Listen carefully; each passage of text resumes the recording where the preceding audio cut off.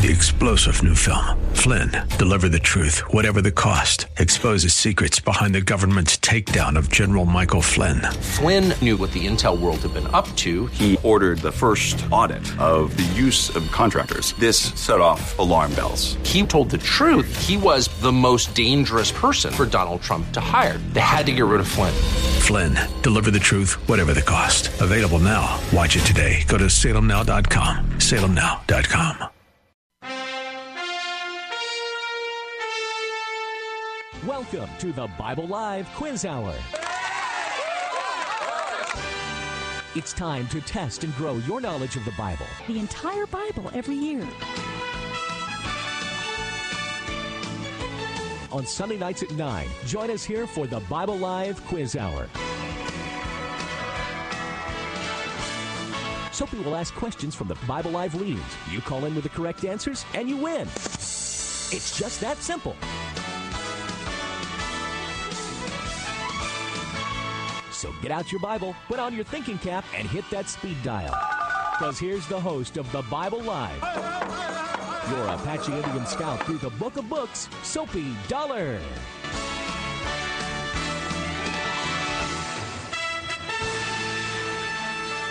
All right, we are in the saddle and ready to go. Welcome, everyone. Glad you're here with us. I'm looking for something on here. Let me get this set up. I hit a button or two myself here, just real quickly. Got it on now. So we are ready. This is the Bible Live broadcast each and every Sunday evening. Stacy, my daughter, is here with us. And let me see, get Stacy. Stacy, I'm glad you're on the air with me now. Hello, how are you doing? Yes, I'm good. Hi. Good deal, good deal. I just want to remind folks where we are, what we're doing. The Bible Live, we make our way through the entire Bible every year. We start somewhere around the first week of November, and with the book of Genesis, Exodus, Leviticus, and then we go to the New Testament and get the Gospel of Matthew, the first book of the New Testament. Then we come back to the Old Testament and pick up Numbers and Deuteronomy. That's where we are currently. We finished up the book of Numbers this past week. I believe it was on Wednesday. We finished up the book of Numbers, and then we started right on into the book of Deuteronomy. And we are going to get into that book this evening. This coming week, we will, I believe, finish up the book of Deuteronomy. I don't know if we finish it entirely and go on into the Gospel of Mark in the New Testament. I'll have to look at that, our schedule. But that's the way we move through the Old and New Testaments every year. Throughout the year. So welcome aboard, everyone. If you're listening as you drive across South Texas or across the streets and highways and byways of San Antonio, or maybe from your home or workplace, wherever you're listening to the Bible Live broadcast this evening. We did have a little hiccup on our website this past week, but we've gotten it all straightened out. And you can go to our website, thebiblelive.com, or just BibleLive.com. If you forget to put the word "the," it'll still go to our website, TheBibleLive.com or BibleLive.com. And there you will find, if you would like to go there every weekday, Monday through Friday, on that opening page, you can find, you can click on, a number of different things, and it's explanatory there on the website. But you can go and listen to any of our readings from the Bible from the past year. You can go back. Or right there on the front page, you can click on today's reading, Monday, Tuesday, Wednesday, Thursday, Friday, and just read through the Scriptures with us, with our listeners, and with maybe a family member, your husband or wife or friend, some friends at work, maybe as a group at Sunday school or a church that you'd like to go through the Bible together. You can listen to it together and then, of course, have your own time of interaction and study when you gather, or Zoom meeting, or when you gather to study the Scriptures. But we could help you go through the entire Bible every year. That's at thebiblelive.com. And by the way, we have each reading has, or each week of readings has a group of questions that you can find on the website. There's usually about 30 or 40 questions that kind of help you remember. They're just a teaching aid, help you remember some of the key points, important events, important people, important passages, perhaps for you to memorize. It would be really a great principle of God's, of God, how God deals with us, His people. So you can find all of those questions on the website as well on the Sunday night Bible Live quiz show. So you can find them there, and it not only has the question, but it has the passage where the answer is found, and the answer is listed there as part of the question. So it's a great study aid for you. And our goal, our objective is to help you go through the Bible. Of course, you're going to be blessed, and there's going to be the Holy Spirit's going to speak to your own life as you read through the Bible, as you read the different stories, the different events, the different things that in each passage. There'll be things that come alive to you, that encourage you, that instruct you and guide you. At the same time, our objective, or my objective, is that you be able to really think through the Bible, that you know the biblical narrative well enough. Genesis, Exodus, Leviticus, Numbers, Deuteronomy. You know that those are the first 5 books of the Old Testament. They're called the Torah, the books of the law, the books of Moses. Another phrase, the Pentateuch, which is literally means in Hebrew 5 books. The first 5 books of the Bible, of the Hebrew Scriptures, were the books of Moses that he wrote during the time of the 40 years of sojourn, the 40 years of wandering in the wilderness between Mount Sinai, when the people come out of Egypt and go to the Mount Sinai to receive the 10 Commandments, until and we'll see this. We're very close to that time right now in terms of our reading, until they enter into the Promised Land under the leadership of Joshua. And that comes at the end of the book of Deuteronomy.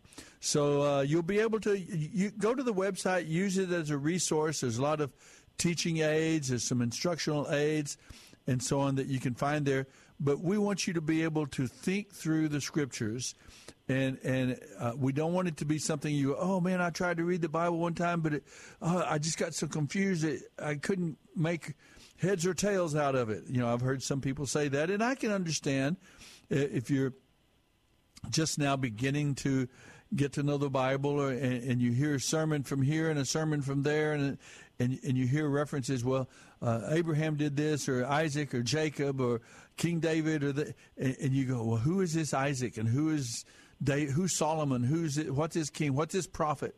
Well, we want you to be able to, as you go through the Bible, we want to be bringing out key points, key people, key moments, key passages that will help you feel like you really understand the Bible. The 39 books in the Old Testament, Genesis through Malachi, and the 27 books, Matthew through Revelation, of the New Testament. So that's what we want you to be able to do. And you'll never stop learning. I keep learning more and more, and I keep finding new blessings and new ideas and thoughts that God gives as we read about His. This is us reading about God and His dealings with other people and other times and other situations and other settings, and we can extrapolate from God's dealings with them, their experiences, both good and bad, and we can extrapolate, and we can learn very important lessons about our God, about His plan for humanity, His plan for our lives, and principles that would guide us, and how to experience God and all of His blessings and His plan for our lives in this life. So that's what it's all about. Stacy, let me ask you, as my daughter, and of course growing up in the Dollar family, I was kind of wondering, how do you feel about the Bible? Are you at that point where you can essentially kind of think through the books of Moses, and then you got the books of history, Joshua, Judges, Ruth, the books of Samuel, the Kings, and the Chronicles. Then you go into the books of the prophets. And so have you how long have you been able to kind of think through the Bible that way and kind of understand the narrative at large, on the broad strokes? Oh, I don't know that. It's always a learning. Yeah. I think every year you learn more and more. My aunt has gone through the Bible every year for how many years now? I think 30, something like 40 35, years. 40 years. Yeah, almost. Yeah. And so, it's always something new. There's always more to learn, more to see. It's so I don't. But just in terms of thinking through, let's say on the big strokes, just kind of the big overall picture. If you pick up a book and you were to open it up, I'll flip through my Bible here, see where. Let's say you pick up at the book of Hosea. You just open your Bible and there it is. So you would kind of have a general sense of who Hosea was, where he is in the Bible. He's one of the prophets, one of the minor prophets toward the end of the Old Testament. So you kind of get it. That's what I kind of hope for our listeners, that they would begin to be able to just they would know the book. Not like I said, right. and like it definitely helps. It for sure helps. It really helps to hang in there and to go through it in a year. And I do love this. I really do like your format and the back and forth from the old to the new. I think it falls really well in the calendar year, and it makes a lot of sense. I think it has helped a lot just to be going through it with you. So there's that. Well, that's what a mom and a dad are for, and I would encourage our listeners. Not that I'm any great shakes at it or anything, but that's one of our primary duties as moms and dads is to point our children faithfully toward the true and living God, and we get the wonderful chance to familiarize them with the Bible and let them understand, what the different portions of the Bible, the what we call the Pentateuch, the books of the law, the books of Moses, that's one. Then the books of history. Then you have the poetry. You have the Psalms and the Proverbs, the book of Job, Ecclesiastes, Song of Solomon. And then you have some of the special books like the book of Esther, Ruth, and the Judges, where these things fall in the history, the overall history as you walk God's dealings with his people, Abraham, Isaac, and Jacob, and their descendants over the years and the centuries. And then you come to the end of the Hebrew Scriptures, the book of Malachi, the last of the prophets. You have 400 years of silence, and then with the birth of John the Baptist, we have the last of the prophets of the Old Testament sense of a prophet, who introduces the Messiah, the long-awaited Redeemer, Savior that God had promised all through the Hebrew Scriptures that God has promised. So that's kind of our objective. And one thing, of course, we emphasize continually, folks, for you listening, is that the Bible is one continual narrative. It's not like, there's the Old Testament and then there's a whole different God in the New Testament. Please do not. There are a number of people that say that, but I'm telling you for sure that they're speaking out of ignorance. I mean, if you just kind of lightly, very superficially, in a very shallow way, look at the Old Testament and God's dealings with the people of Israel and so on, you'll see, there is a God of judgment, a holy God, a God who requires and demands submission to him and love for him, obedience to his laws, and guides us. But God of the New Testament does the same thing. The God of the Old Testament is a God of grace, a God of love, a God of mercy, of patience. There's no doubt about it.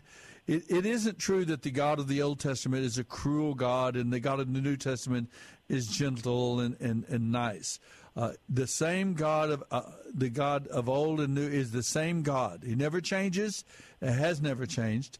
There are different times and different eras in his redemptive plan, and maybe you kind of get a different emphasis, but the God of the New Testament also is a God of judgment, a God who requires and demands obedience and submission to his will and trust and faith in him for our own well-being, for our own sake. So I want you to be able to see the book as the entire book, 66 books, 39 books of the Old Testament, 27 in the New Testament, but there are one continual narrative of God in his dealings with the human race and calling out a people from the human race for himself. And it's all one continued narrative and one continual plan that is carried out in history, culminating with the coming of the Messiah, Jesus of Nazareth, who, born in Bethlehem, claimed to be that long-awaited, promised Messiah, Redeemer, Savior of Israel. Israel meaning God's people. We're not talking, and that's another. I want to throw this in there because we're in these books. We're coming into the Hebrew Scriptures. We hear the word Israel over and over again, and people get awfully confused. What does that mean, Israel? And because we have there is a nation state today over there on the eastern end of the Mediterranean Sea, on the other end from Spain in the Mediterranean, there is a nation state today called Israel, and it's on that same property, that same real estate, that same piece of land that the Old Testament, that God led the people, Abraham, Isaac, and Jacob, that he led them to in the Hebrew Scriptures. But every time you read the word Israel, it does not mean the same thing. You have to be, this is very, very important principle from the Scriptures. When you read the word Israel, you have to realize, you have to understand from the context which Israel or what aspect of Israel is it referring to.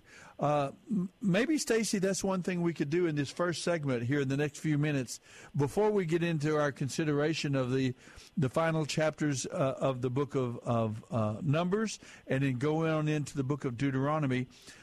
Maybe that's something we could do right now is just talk about when you read your Bible and you see the word Israel, it could mean any number of things. In the first place, the word Israel comes from Jacob. Remember, Jacob was one of the two sons of Isaac, Jacob and Esau. Jacob was the son of promise. He was the younger son, but he became the son through which the covenant that God made with Abraham and then Isaac, he became the son through which that covenant relationship was going to continue because Esau did not value it. Esau was willing to sell it for a bowl of porridge. And Jacob at least valued that covenant relationship, the God of his father Isaac, and he valued it and wanted. Now he didn't come to a full-blown commitment and a full-blown maturity in his relationship with God, his commitment to God, till later in life. In fact, he went through about 40 years of his own wandering, in his own personal struggle with God, with the idea of God, and trying to come to where he was at peace with God and was committed to loving God and following God, and by faith was willing to experience that covenant relationship that God had made with his grandfather Abraham and with his father Isaac. So Jacob's name at one time in his experience here is changed to Israel. God changes his name to Israel, and it means, for you have wrestled with God and won. And the idea is that Jacob did. He had a long struggle with God, just the concept of God, coming to be at peace with God, to acknowledge God and to be committed to God and to responsive to God. So Jacob did go through, like I said, a fairly long journey, but then his name, when he finally makes his full commitment to God and says, I am going to follow the God of Abraham and my father Isaac, I'm committed to God, then God changes his name on a particular evening after he had a long dream that night of wrestling with God, or an experience of wrestling with this man. Then his name was changed to Israel, which means you've wrestled with God and won. Now that is the broadest understanding of Israel, and that is the main understanding of the word Israel, is God's people. People who have wrestled with God, yes, and won. And they could be people in the Old Testament, or they could be people today, right now in San Antonio or South Texas or across the U.S. or wherever you're listening to this broadcast, on the internet or on the radio. If we're part of the people of God, we are, even today, we are part of Israel in that broadest spiritual sense. We are the people of God. That is Israel.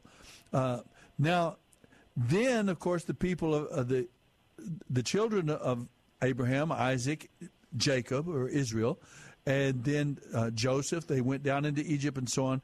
They became a great nation, a people group, and God made a covenant with Israel. And this covenant is two kinds of covenant. The one was an earthly covenant. There was an earthly aspect and dimension that to this specific people group, Jacob and his children and these 12 tribes of Israel. The 12 tribes of Israel are the 12 sons of Jacob, of Israel, 12 sons of Israel. So the children of Israel, they have come out of Egypt now under Moses' leadership, and now they are in a sense the people of God, but it's in an earthly covenant form that God has covenanted with them, that I will bless you and use you as a witness for me in the world. To the Egyptians, to the Assyrians, to the Babylonians, to the other people groups around them, I'm going to use you as a witness, as a light to the other nations of the world. And if you will obey me and trust me and follow me, I will bless you and preserve you and keep you. And apart from that part of the covenant, and through you I am going to bring the Messiah. In other words, through you as well, as you let people know about me, I'm going to use you to be a blessing to all the nations of the world, to all the people of the world, but because you are going to keep alive the vision of the true and living God and of his redemptive plan personified in the Messiah, this individual who is going to come, who is going to take upon himself the penalty of our sin and purchase our redemption with his own life, his own blood.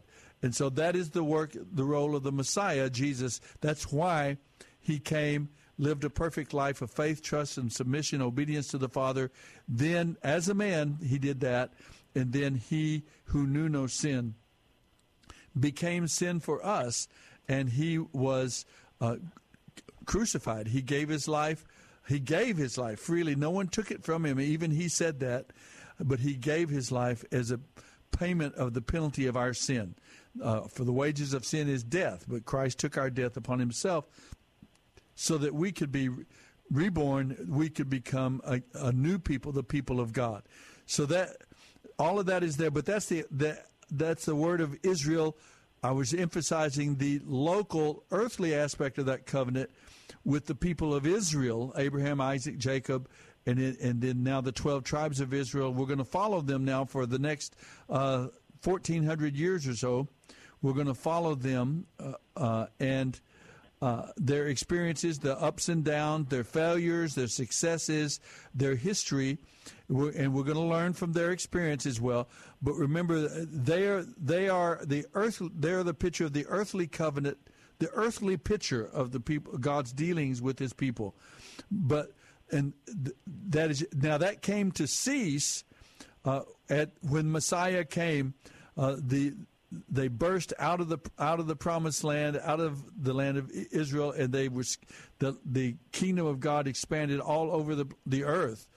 And so now the primary meaning of the word Israel today is the people of God. That means this Native American, I'm Mescalero Apache, my children, and whether you come from German background or Asian or Chinese, or I just met a wonderful Vietnamese brother this past week, had a wonderful time of fellowship.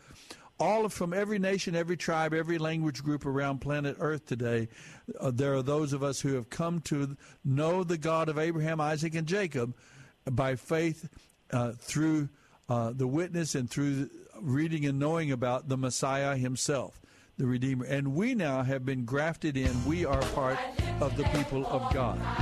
And so that's a little run through. I think it's such an important thing to always remember, because there's a lot of confusion these days about what Israel is.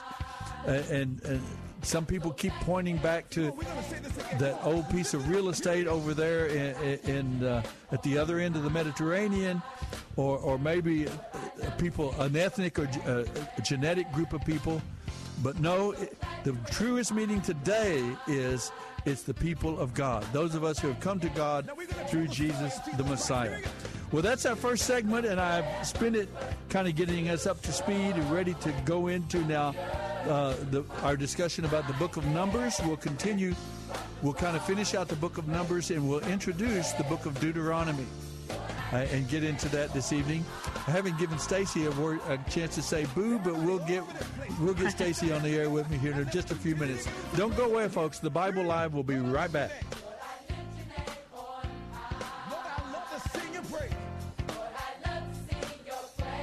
You're listening to the Bible Live with Soapy Dollar.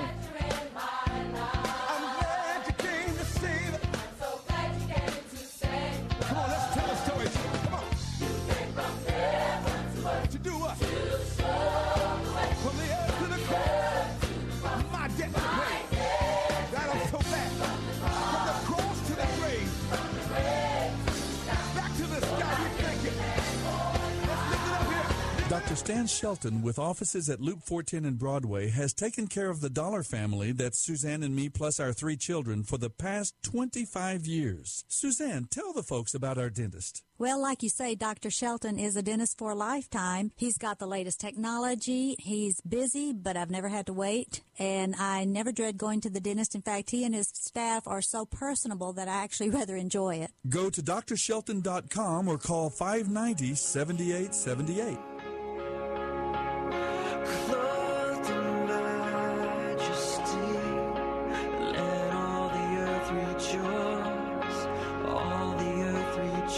This is the Bible Live with Soapy Dollar. Wraps himself in light, and darkness tries to hide, and trembles at his voice, trembles at his voice.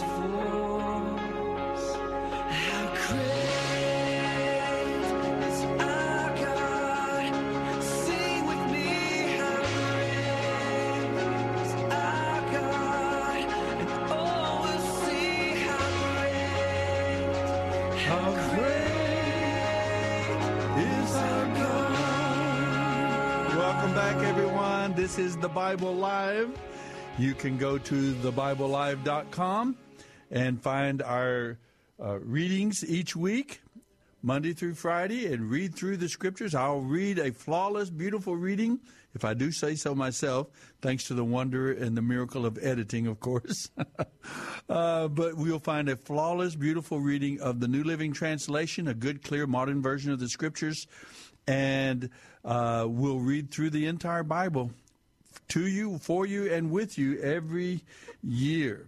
Right now, we have just, this past week, we're come to the end of the book of Numbers, chapters 27 through 36, and we started the first 6 chapters of the book of Deuteronomy. So go to the website, thebiblelive.com or biblelive.com, whichever, and you can hear the readings, go back and review them yourself and catch up with us, or just go to that first page every Monday through Friday and click on that reading, and you'll get a 15 to 20-minute reading from the scriptures every weekday, the entire Bible every year. I hope that you'll join us for this wonderful excursion, this journey we make every year through the Bible, the book of books. Now, in the first segment, I have kind of gone back through where we have been so far, the book of Genesis, Exodus, Leviticus, Numbers, and Deuteronomy. And I kind of homed in on this understanding of Israel, the idea and the word. When you read the word Israel in the Bible, do not automatically just think about the nation state today, the modern nation state. That has actually nothing to do with the biblical understanding of Israel. The fact that the nation state that exists today, in the first meaning, it is the people of God in the broadest, truest sense, those who have wrestled with God in one through the work of redemption of God and his Messiah, the Lord Jesus. And then we talked about the nation state in the Old Testament, the children of Abraham, Isaac, and Jacob. And now we're looking in the people of Israel, the children of Israel, the 12 tribes of Israel have come out of Egypt, camped at the base of Mount Sinai. And in the book of Numbers, then, they leave Mount Sinai.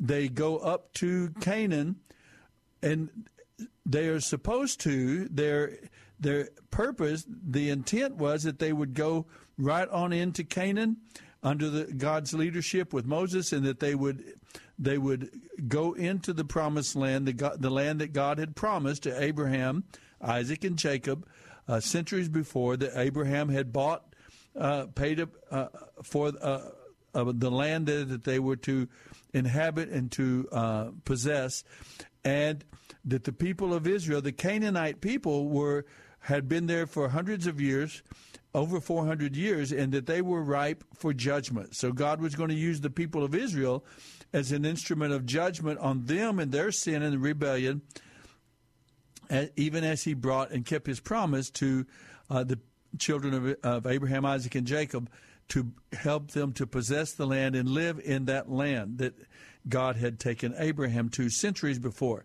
But instead of going into Canaan and possessing the land, we read about this. They backed away. They did not believe that God was able to take them in, to give them the victory. And so now in the book of Numbers, they have been wandering. They have wandered for 40 years, and until a number of things take place. Maybe I'll let Stacy, why don't you take over here, and what happened to the people of Israel during this 40 years? Maybe you can pick up the narrative a little bit for us. I think that's one thing that's fun about this week's reading is, what is it, Numbers 35? Yes. We actually get a breakdown of everywhere they were. Yeah, it's their itinerary. It's a little bit. It's their itinerary. Yeah, that's perfect. It's a little bit tedious, but it does show that. I mean, I love that in a way because it's so specific, and it. This isn't just it gives some details. I mean, it gives the real road trip. This would be like they stopped at Buc-ee's, they went into Walmart, they stopped at a sauna, or I don't know, just like any kind of road trip that we might have. And they went through a lot. They didn't really cover very much ground, I guess literally, but figuratively they sure did. I think one of the most interesting things to me that happened is that it's a complete turnover of a people group. A generation died away. A whole generation died away, and that must have been really hard in a way on Moses. These are his friends. These are who he left Egypt with. These were his, and one by one. I mean, well, and sometimes not just one by one. Sometimes in bigger numbers. But in the end, Moses is kind of left by him, looking around, and they're all gone. All of his friends are gone. Yeah. Well, all his friends. Yeah. The ones that left were the ones that died away were the men 20 years old and older at the time of the failure to enter Canaan. Right. So there were children that were under the age of 20 that were still That would have alive, still been. and then there were perhaps some of the older women but the men of age 20 years old and older that had been in the first, and that's where the book of Numbers gets its name, right? It's from those two census that were taken, one at the beginning of the book of Numbers, 603,550 fighting men, 20 years old age and over. And then there's another census taken at the end of the book of Numbers, which we read about, chapter 35 or 36, I think it is. And they have another census as they prepare once more to enter into the promised land. This time, of course, they will successfully trust God and go on in, and we'll see at the beginning of the book of Joshua, the first battle, the Battle of Jericho, and so on, under the leadership of Joshua, they go in. But that 40-year period is covered in the book of Numbers, beginning with that first numbering of the people and ending with the second census of the people at the end of the book. And you're right, chapter 33, I think it is where they it gives a little bit of a list of they camped here, and then they went to here. They left Libnah and camped at Risa. They left Risa and camped at Kehuthalah. Boy, I had fun reading this whenever I was recording it. All of these Hebrew words. But anyway, yeah, that's where they have been now, and where we have been in the book of Numbers. And they really established. Yeah, this is also our first look at. You've often talked about God is in the business in these early books in the Torah of nation building. And Numbers, you really see that start to take shape. You start to see them celebrate their first Passover after the Passover in Egypt. You start to see the festivals, the Festival of Unleavened Bread, the Day of Atonement. What do we do when somebody you start to see the laws, not only, of course, you have the Ten Commandments that they've been given, but, then getting into the specifics of how do we actually practically deal with someone that's broken this law or that law, and like the city of refuge, the cities of refuge. Or you start to see, well, what about women, and what rights, do they have, and how do we deal with what about women who've made promises? We talked about that in the break. Or women who have land, or can they be landowners? And you start to see some of these very practical questions, and you see how Moses goes to the Lord and asks him for wisdom, right? And then he'll make the call. And then, this is what we do, and this is what we do. And it's just fascinating to see that happening, knowing that, meanwhile, there are, of course, a whole bunch of other nations surrounding them, and you can see God making Israel a distinctive amongst those nations. And that's neat. Yeah, it is. And I'm glad you brought it. that up, because that overarching theme is very clear in whether it's after the Exodus, after they come out. Of course, Genesis has the beginning of the world, the creation, and you pick up with Abraham in chapter 12, and then Isaac, and then Jacob, and then they go down into Egypt, and they end up in a coffin in Egypt at the last 50 chapters of Genesis. And then Moses brings them out of Egypt in the book of Exodus. They receive the Ten Commandments, and that process of nation building that you refer to is really true. God is beginning to build to a great degree a mob of slaves. Yes, they have a certain remembrance of their ancestors, Abraham, Isaac, and Jacob. They have a certain awareness of the God of Abraham, Isaac, and Jacob, and that there's some relationship to that God. But it's been 400 years, and now at the base of Mount Sinai, God begins the process using Moses and of course, Aaron and other leaders there, God uses them to remind this people of who they are, who their God is, and what God's covenant relationship and plan for them and with them is. And so, yeah, they were a mob of slaves, and now they've become a nation. They've become a free people with calendars. A slave doesn't need a calendar. They just do what the master tells them every day. But now they're a free people, so they have a calendar. They have festival days. They begin to build their own cultural high points and memories and their holidays that remind them continually of their freedom. Just like we have the 4th of July, we have Labor Day, we have this holiday and that keep reminding us of what it means to be an American, of our heritage and our legacy. Well, they have that same thing here. And all of that's established in the book of Exodus and Leviticus. They go into the theme of worship. And they learn about, as you said, how do we deal with sin? When we do mess up, Moses begins to expand on the 10 Commandments and tell them, this is what this looks like in everyday life and everyday relationships with your neighbors and friends and owning property and this, that, and the other.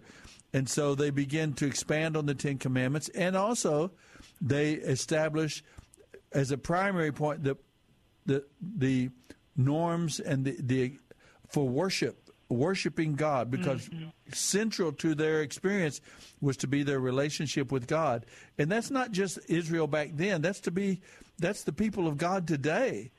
In our lives, we're Americans. We have laws in our land and so on. But to us who follow the true and living God, that know the God of Abraham, Isaac, and Jacob, and follow the Lord Jesus, the Messiah, we too now want to know, how do I live out as I'm a citizen of heaven first? How do I live out the practices and obedience and submission as a citizen of heaven here, even as I live out being a citizen of America? And one thing for people we need to recognize, if you give first place to God in your life, if you follow God first, obey His commandments, seek you first the kingdom of God and His righteousness, all these other things will be added to you. In other words, your commitment and allegiance to God is never going to make you, never going to compromise or weaken your experience as a citizen of America, or your experience as a husband, or as a father, or as an employer, or an employee. If you put God first, you're going to find a maximum experience in all these other areas of life as well. So don't ever be afraid of putting God first. Before I'm an American, I'm a citizen of heaven, but that doesn't compromise my allegiance and my experience as an American citizen. That only enhances it. I will be a better American citizen. I'll be a better husband. I'll be a better father. I'll be a better employee.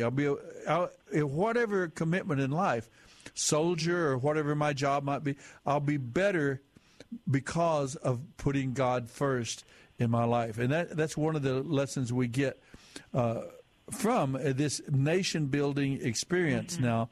But the people of Israel are being taught how to live, how to treat one another. They're receiving these instructions. Genesis, Exodus, Leviticus goes into worship and how the different offerings, how they can experience God's forgiveness and cleansing when they make mistakes in life. They are to, and at the same time, always remember that the offerings that they gave at the tabernacle, when they brought a lamb or a goat or an animal as a part of their offering to the Lord to signify, it was symbolically, it was them trusting in the Messiah, in the sacrifice that God, the Lamb of God that God has promised to send someday. They are putting their faith and trust in God's provision for their sin and forgiveness. And they do that through, pictured that through bringing of an animal or a grain offering and these offerings. But at the same time that they were doing that, they were not forgiven because a sheep died. The basis of our forgiveness is not that some animal was killed. that was the symbolic of the provision that God was going to make. But the animals that were killed were given to the people of the tribe of Levi. They provided the food, the grain and the food for them and their families. So that was them in a way. That was part of their support to God and God's working in God's kingdom among them, is that they supported and in a way it would be like us supporting our pastors and our missionaries and our youth leaders and our church leaders in our worship today. That was part of their offerings and sacrifices were to help to go to the support of the tribe of the Levites, which was pointed out in Leviticus and in the book of Numbers, that they would be a tribe that would not receive a portion of land to work, to farm, to raise their herds on, but their job would be to look out for the well-being of the people of Israel. They did that by caring for the worship, guiding the people, encouraging the people in worshiping God and keeping God first in their lives, in their families. But also they helped out in the governance. They helped out in the legal system.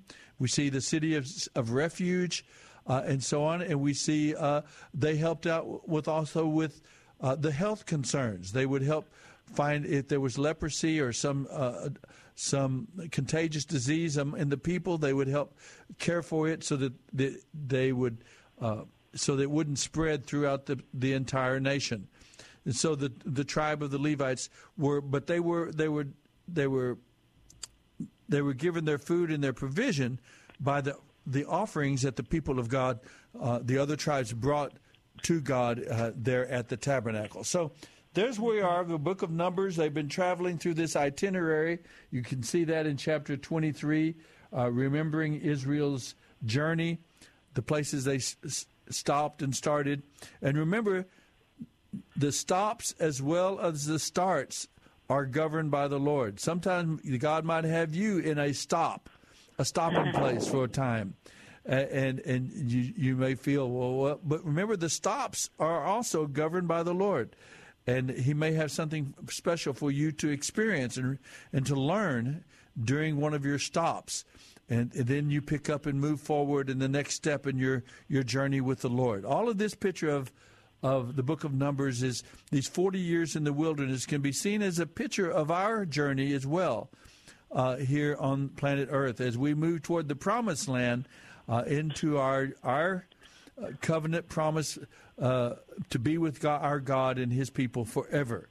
As we cross the river Jordan, symbolically, we pass from this life into the spiritual realm and death, then we pass into God's presence. But we are in our journey now, and the Holy Spirit is among us. The tabernacle is in our midst. We are the tabernacle of God in the sense that the Holy Spirit dwelling within each of us as his people, and we now are journeying, each of us, experiencing the book of Numbers as well. So that's a little bit of an application we can make. Now, in the book of Numbers, in these final chapters, Stacy, I don't know what we should point at. One of the key points, of course, in Numbers chapter 27, Moses asked God to appoint his replacement. Moses now knows that he is not going to go into the promised land, at least at this time, because he disobeyed God instead of speaking to the rock to produce water for the people. On this occasion, this was the second occasion. The first time he struck the rock as he was instructed, but this time he was told to speak to the rock, but he disobeyed and struck the rock, and evidently there was a little pride or arrogance or impatience, and that Moses in particular had to be very careful because he was a picture. The people were learning about their God through him. And so Moses was held to a high standard here, and when he failed in that moment, in this case, to picture successfully the goodness and the mercy and the holiness of God, then the consequence of that was that he was not going to be allowed to enter into the promised land. Now, he was already 120 years old, so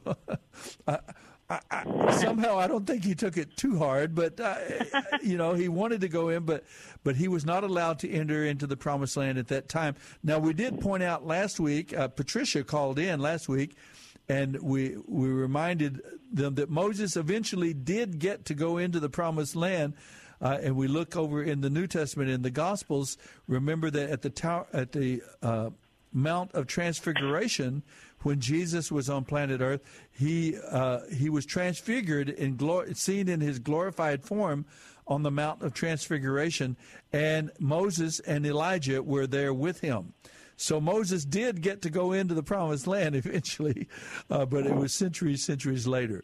So anyway, we've got Moses then asked God to appoint his replacement, the one who was going to lead Israel into the promised land, into battle, and God chose Joshua. In chapter 27, verse 18, God made it clear that he chose Joshua, who had been serving already as an aide or an assistant to Moses anyway. He went partway up, at least, up on Mount Sinai and waited when Moses went up on Mount Sinai for those 40 days and 40 nights.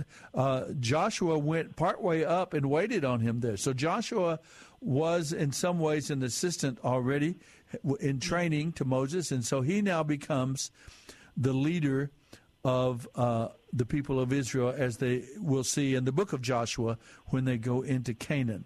What else can we emphasize in the book of Numbers?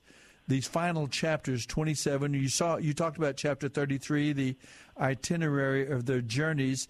Is there anything there, Stacy, that you see that maybe we could comment on? That. Well, I always, you had mentioned it in the break, but that in Numbers 31, of the 12,000 Israelites warriors that were sent to battle the Midianites east of the Jordan, how many were killed? Yeah. And I just think that's a neat, going from when they initially went after, was it the Ammonites? Yes. Right, and they lost and were completely defeated. Right. Because it was, and so going, I mean, you can see the transformation. I mean, you can see that they have learned, that they have grown, that they have gotten wiser, they've gotten better at obedience, and so in this next, Numbers now cut to Numbers 31, and how many of them were killed? None of the 12,000 when they went into battle. When it was, none were killed, and it's just neat to see that. I guess that progression.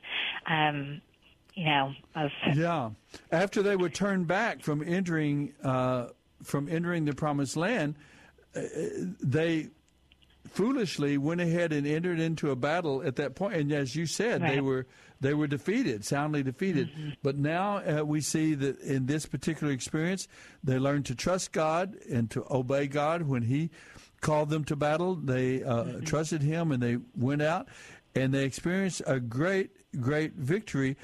Interestingly, I find it here that in Numbers chapter 31, 12,000 warriors were sent. I think it's 1,000 from each of the tribes were sent to battle with the Midianites east of the Jordan, and they won a great battle, but not one of their soldiers was lost in the battle. Yeah. Which I think it's amazing. It's just astounding. It's a miracle. Especially in the hand-to-hand battle of those days and years. Right. You would have thought at least won somebody, but no, they won such a tremendous. And to me, it seemed like it just. Surely they took that as a beautiful, wonderful sign of God's faithfulness that He had given them such a great victory. That is true. And I think it ties in really well with our Psalm reading and even for future generations. I mean, you think of David and how many battles did they go through after that? But in Psalm, I think it was 34, how are we to show that we fear the Lord and revere Him? 34:13 through 16 in Psalm says, obey Him, obeying Him. And that you can see He calls us to obedience, right. and that there is reward. I mean, there is reward in and of itself, just obedience to Him, and He is worthy and do it. At the same time, as well, He there is a plan and a purpose, and He has a reason for things, and obedience to Him will always lead to our ultimate benefit, to our good. To our good, our blessing. Well, I'm glad you mentioned that from the book of the Psalms, because I had not mentioned that to our listeners tonight. When you go to thebiblelive.com, if you listen to the Bible as we read through it together, each of those 15 to 20-minute readings, it begins with a reading from the Psalms and the Proverbs. We call it our wisdom and worship segment. King David, and he is living among the Philistine people. He gets into some incredible adventure, and we'll read about it when we get into the book of the Kings. But he gets into a difficult situation, and he has to escape from King Achish, and he acts insane in order to escape. He has to act like he's crazy, like a crazy man. It's very interesting. But we read, and he wrote this Psalm 34, 35, and 36. Psalm 34 was written about that experience when he was living among the Philistines with King Achish. And, of course, these passages also talk to us about, as Stacy said, a key to show that we fear God and are following God, we obey Him. And let me see, there's some other things in the Psalms that I think I could mention. Psalm 35 is called an imprecatory psalm. We read that this past week. An imprecatory psalm is a psalm of cursing. And I don't mean cussing, like saying bad words, but asking God to punish His enemies, punish those who oppose Him in His plan and God's people. So that's an imprecatory psalm. There's a handful of them in the Old Testament. Psalm 139 is one. Psalm 35 is one. We read Psalm 35 this last week. And so the imprecatory, maybe you'd want to try to remember that word. There are some psalms where David calls out to God and says, Lord, strike down your enemies, and he calls upon God to punish and judge his enemies. And then there's something else I was going to mention there in the Psalms. Oh, yeah. In Psalm 34, it is mentioned and referred to in John chapter 19 of the New Testament. It is mentioned that there is a prophecy about the Messiah, that the Messiah, none of the Messiah's bones would be broken. And that's very, very interesting. It's mentioned in John chapter 19 when Jesus is on the cross. They have to hasten the death of the three men that are being crucified, the two thieves and Jesus in the middle of them, and they wanted to hasten their death because the Sabbath was coming on. So they broke the bones. They broke the leg bones of the two thieves, because that would hasten. See, you died in crucifixion. You actually died from suffocation. That's what you died, because you could no longer support your body, and your body would hang and you would not be able to breathe, and you would die of suffocation. So they broke the bones of the two thieves so that they would hasten their death. But when they came to Jesus, he had already died, and his bones were not broken. And so that was seen and explained that was a prophetic word that was kept in the life of Jesus the Messiah, that the bones of and in chapter 34 it talks about the bones of these offerings that people brought to the Lord were not broken as well. In Exodus chapter 12 and Numbers chapter 9, the Passover lamb and the instructions that were given for the Passover lamb, the bones were not to be broken of the lamb that was sacrificed and prepared for those sacrificial meals. Their bones were not to be broken. And these are pictures as well of the fact that Messiah's bones would not be broken. And the Gospel of John picks up on that. So, well, I'm glad you mentioned that, Stace, because it gave me a chance to mention that we do read the Psalms and the Proverbs as well as part of our Bible reading process. I'll mention one other thing in Psalm 36 that we read this week. It speaks about God's care for other creatures besides human beings. It says that God He also cares for the animal kingdom. And I like that. I mean, I'm not an extremist. I'm not a member of PETA or anything like that. And I know we can eat chicken and beef and we can have animals for food there for our provision. That's fine. But there's no need to be. I grew up on a ranch, on a farm, and there's no place for just senseless, cruelty to animals, to whether they are domesticated animals and pets or to animals that we raise for food. That there's no room for senseless cruelty, meaningless cruelty to the animals. After all, they were every species, two of every right. animal was made it onto the ark. That's more than humans. Well, they were not only created by the Lord, but they were preserved as well. They were preserved during the flood. Exactly right. Well, that with that reference to the Psalms and the Proverbs, let me see. I think our music did not come up. I'm going to have to get us into our spots now. I think we're already deep into our commercial break, but the Bible Live will return in just a moment, folks. Don't go away. Our last segment here on the Bible Live program. Stacy, are you still there? I'm here. We've had a bomb hit not truly a bomb, but we've had some technical problems here. We'll pick it up, but let's you and I continue our just to end up our comments and explanations of the book of Numbers. We finished up with Numbers. We've had this journey of the people of Israel. Now, though, we've come to, they are parked at the eastern side of the Jordan.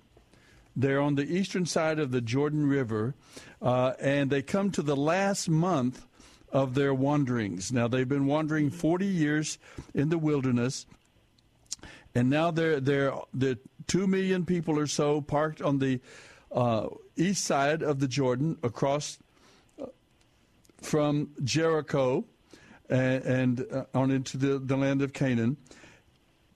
And so now they're going to be there for a month, and this is basically what the content of the book of Deuteronomy is this fifth book of the Bible. It's the word Deuteronomy means the second law, and it's taken from chapter 17, verse 18, a copy of this law. In other words, it's actually a second giving of the law to a second generation of the people of Israel after coming out of Egypt. So the former generation, particularly the men, have died in the wilderness, and now we have essentially a new generation who were not at Mount Sinai, but now Moses is going to review for them a second giving of the law, these principles about God. And we see, the Ten Commandments will be listed, but also we'll see many of these expansions of the Ten Commandments, or what it means in the way they treat one another, and the way they live together as God's people. So Moses is going to give them a series now of 4 or 5 messages there. Now, remember, this is Moses who did not want to be used of God to call God's people onto into the promised land, or to take them out of Egypt, because he said, I'm not a good speaker. I can't give a speech. And of course, and then he, after all those years, he gets in trouble because he struck a rock instead of speaking to it, which is kind of interesting, maybe even a little bit humorous to us now, maybe not to him then. But now here he is. He's going to give, for a month, he's going to deliver 4 or 5. I say 4 or 5 because the 5th message is probably delivered for him, about him. But we see Moses giving these 4 messages about God, to remind the people of Israel who their God is. And so he must have learned something in all those years, and we have it recorded in the book of Deuteronomy. Now, the book of Deuteronomy is written in the format of a treaty between a king and a conquered state or a conquered people, a vassal state. So it's written in a legal format. Of course, it makes sense in the sense of Moses' formal education. Remember, was he was raised and educated in the palace of Egypt, and he would know about treaties and legal documents. He was also, some say, it was Moses' last will and testament, which was a similar format. What they do is it reviews the relationship that God with Israel, and so Moses goes back and reviews. He reviews and it kind of explains God's formal commitment to covenant with the people of Israel. And he starts not way back with Abraham, Isaac, and Jacob, but he starts at the base of Mount Sinai when the people had received the Ten Commandments and the covenant was renewed, restored, the Mosaic covenant that God, then they have become the people of God. And so he begins there, and he talks about their journey through the wilderness, their failure to enter the promised land, the 12 tribes that were supposed to bring back information about from their 40 days of exploring Canaan. They were supposed to bring back that information. But then he explains about that, how they failed to go in, and that their punishment for rebelling against God and for not trusting God was to wander 40 years in the wilderness until all of that generation had died away except Caleb and Joshua. And we're talking about the men, 20 years older and older. So and remember we mentioned a while ago that after they were turned back from entering into the promised land, and Moses reviews this in the book of Deuteronomy, they attacked the Amorites and they were soundly defeated. And so because they, you need to obey the Lord, attack, and he tells us when to make camp, when to break camp, when to move out, and so on. So we're reminded of that in Deuteronomy chapter 1. So, and also we're given a little bit of a background. Stacy, maybe you'll remember this. In all of these, when we read about Israel in the Old Testament, we read about these different people groups like the Edomites and the Midianites and the Moabites and the Ammonites. And remember, it was promised to Abraham that he would be the father of many nations. And out of the ancestry, the descendants of Abraham and Isaac and Jacob, there were many different people groups that developed. And so he reviews in those opening chapters of Deuteronomy, some of these groups are mentioned. The Edomites, and let me see, do you remember who the Edomites are, Stace? That's right. Let's see. They are the descendants of Esau. Yeah. Remember, Jacob had two sons. Esau was the oldest son. Mm-hmm. I'm sorry, Isaac had two sons. Esau was the oldest, right. Isaac and Rebekah. And then Jacob was actually the younger of the two, but he became the son of the covenant because he valued the covenant relationship with God, and Esau didn't. Esau sold the birthright to his brother Jacob, who became Israel. So, but the descendants of Esau did go on and marry and had children and grandchildren and so on, and they formed a people group called the Edomites. And Edom, it was his name. Actually, Esau, I think his name means red, doesn't it, or something like that? I think the word Edom is related to that in some way. But the Edomites were the descendants of Esau. And then we see the Midianites. Abraham married a second time. After Sarah, his first wife, died, he married a woman named Keturah. And they were the descendants from that second marriage, Abraham and Keturah, and they became the Midianites.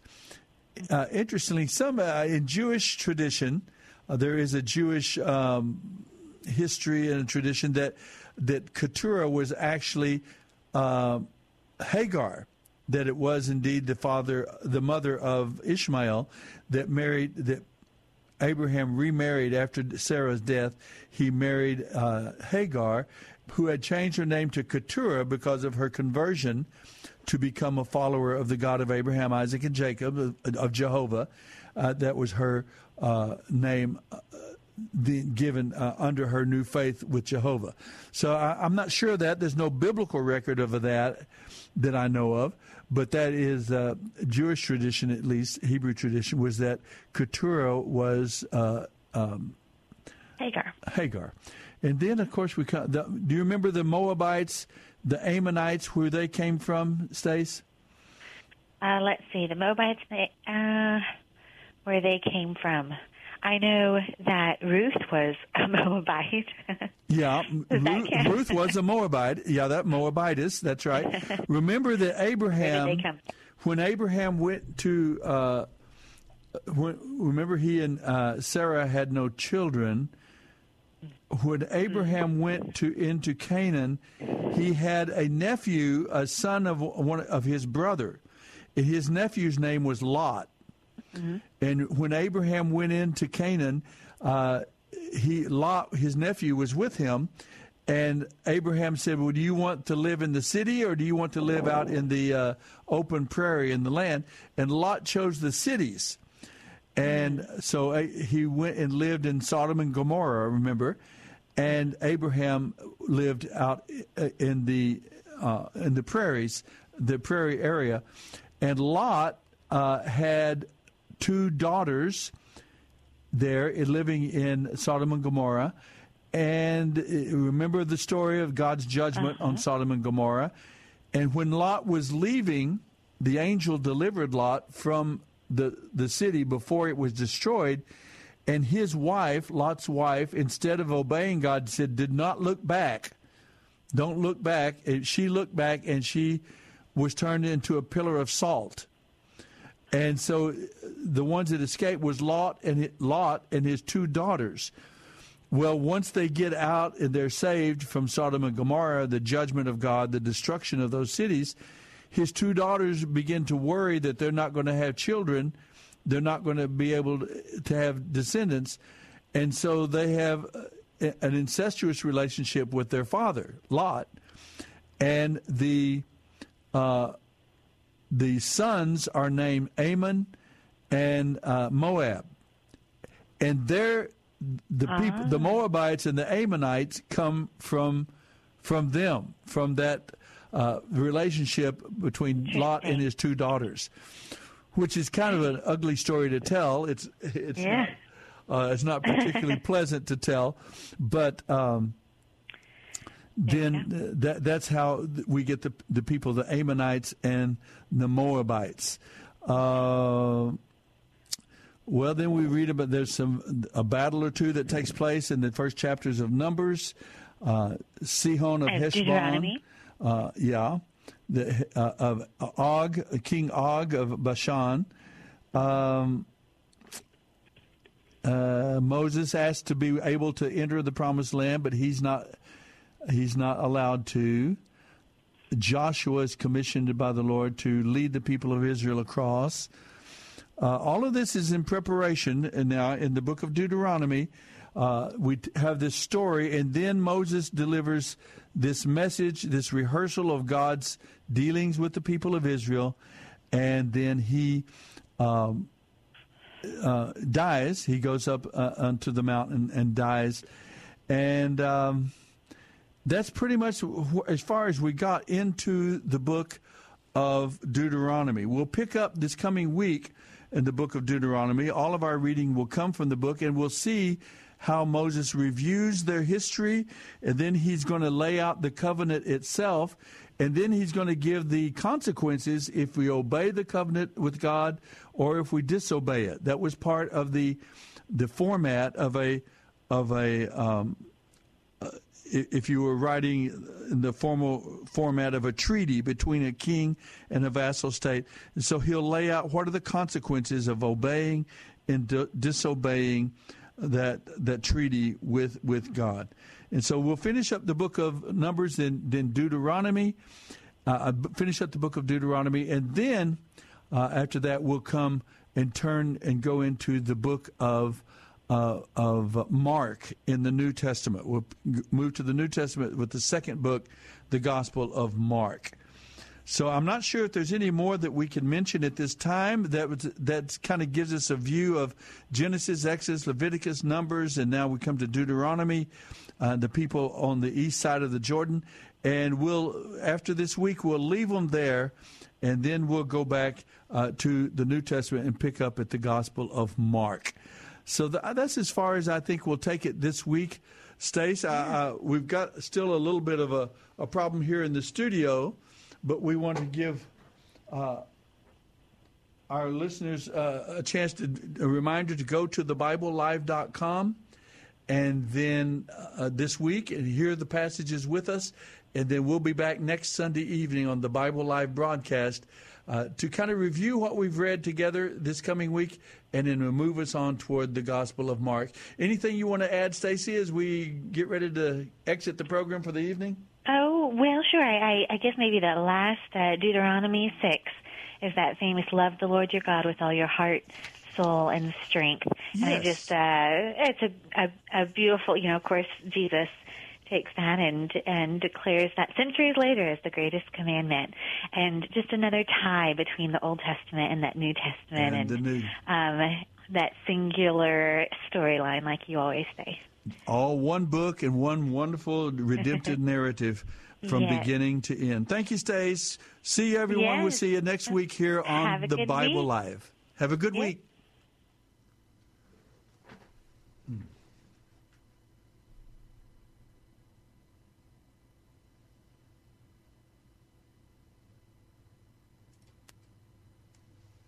Girl, I rode the Rocket, that wooden roller coaster at Playland Park. Remember? It was off Broadway across from the Buttercrust Bakery. We took field trips to that bakery. I've never forgotten the sick feeling I had in the pit of my stomach when I rode that coaster. Gosh, it's been almost 60 years. Do you ever get that sick feeling in your stomach when there's a market drop? Will you have time to recover from the loss before you retire? The ups and downs of the stock market roller coaster could cost you thousands. I'm Robin Hoppes with Big State Financial. Let us show you how to protect and grow your retirement savings no matter what the market does. Call today, 210-373-6000, and let us help you ensure a comfortable retirement. Here's that number again. Write it down and call me, 210-373-6000, or go to my website. It's the name of my company, BigStateFinancial.com. That's BigStateFinancial.com.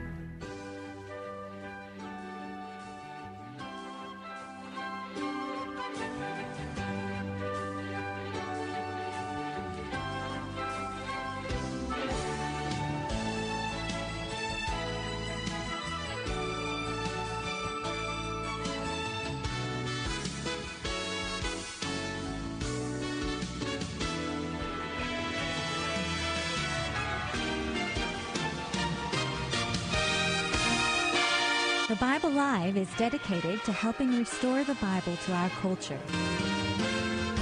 Mailing address is P.O. Box 18888.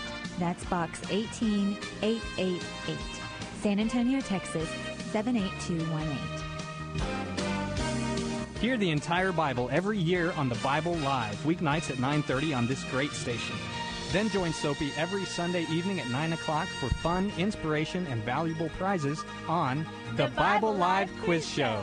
Visit our website, BibleLive.com. That's BibleLive.com for more information about Soapy and the Bible Live broadcast. You may also order materials at the website and make tax-deductible donations to help minister to our military personnel and broadcast the entire Bible every year to America and the world.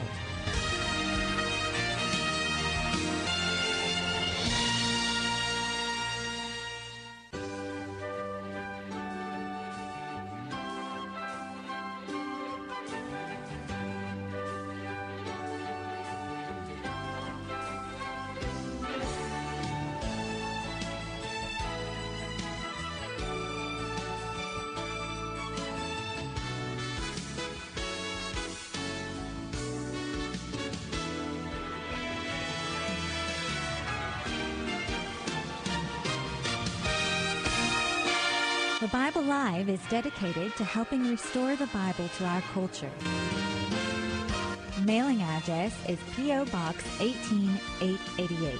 That's Box 18888, San Antonio, Texas 78218.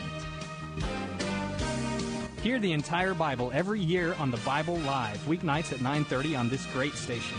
Then join Soapy every Sunday evening at 9 o'clock for fun, inspiration, and valuable prizes on the Bible Live Quiz Show. Visit our website, BibleLive.com. That's BibleLive.com for more information about Soapy and the Bible Live broadcast. You may also order materials at the website and make tax-deductible donations to help minister to our military personnel and broadcast the entire Bible every year to America and the world.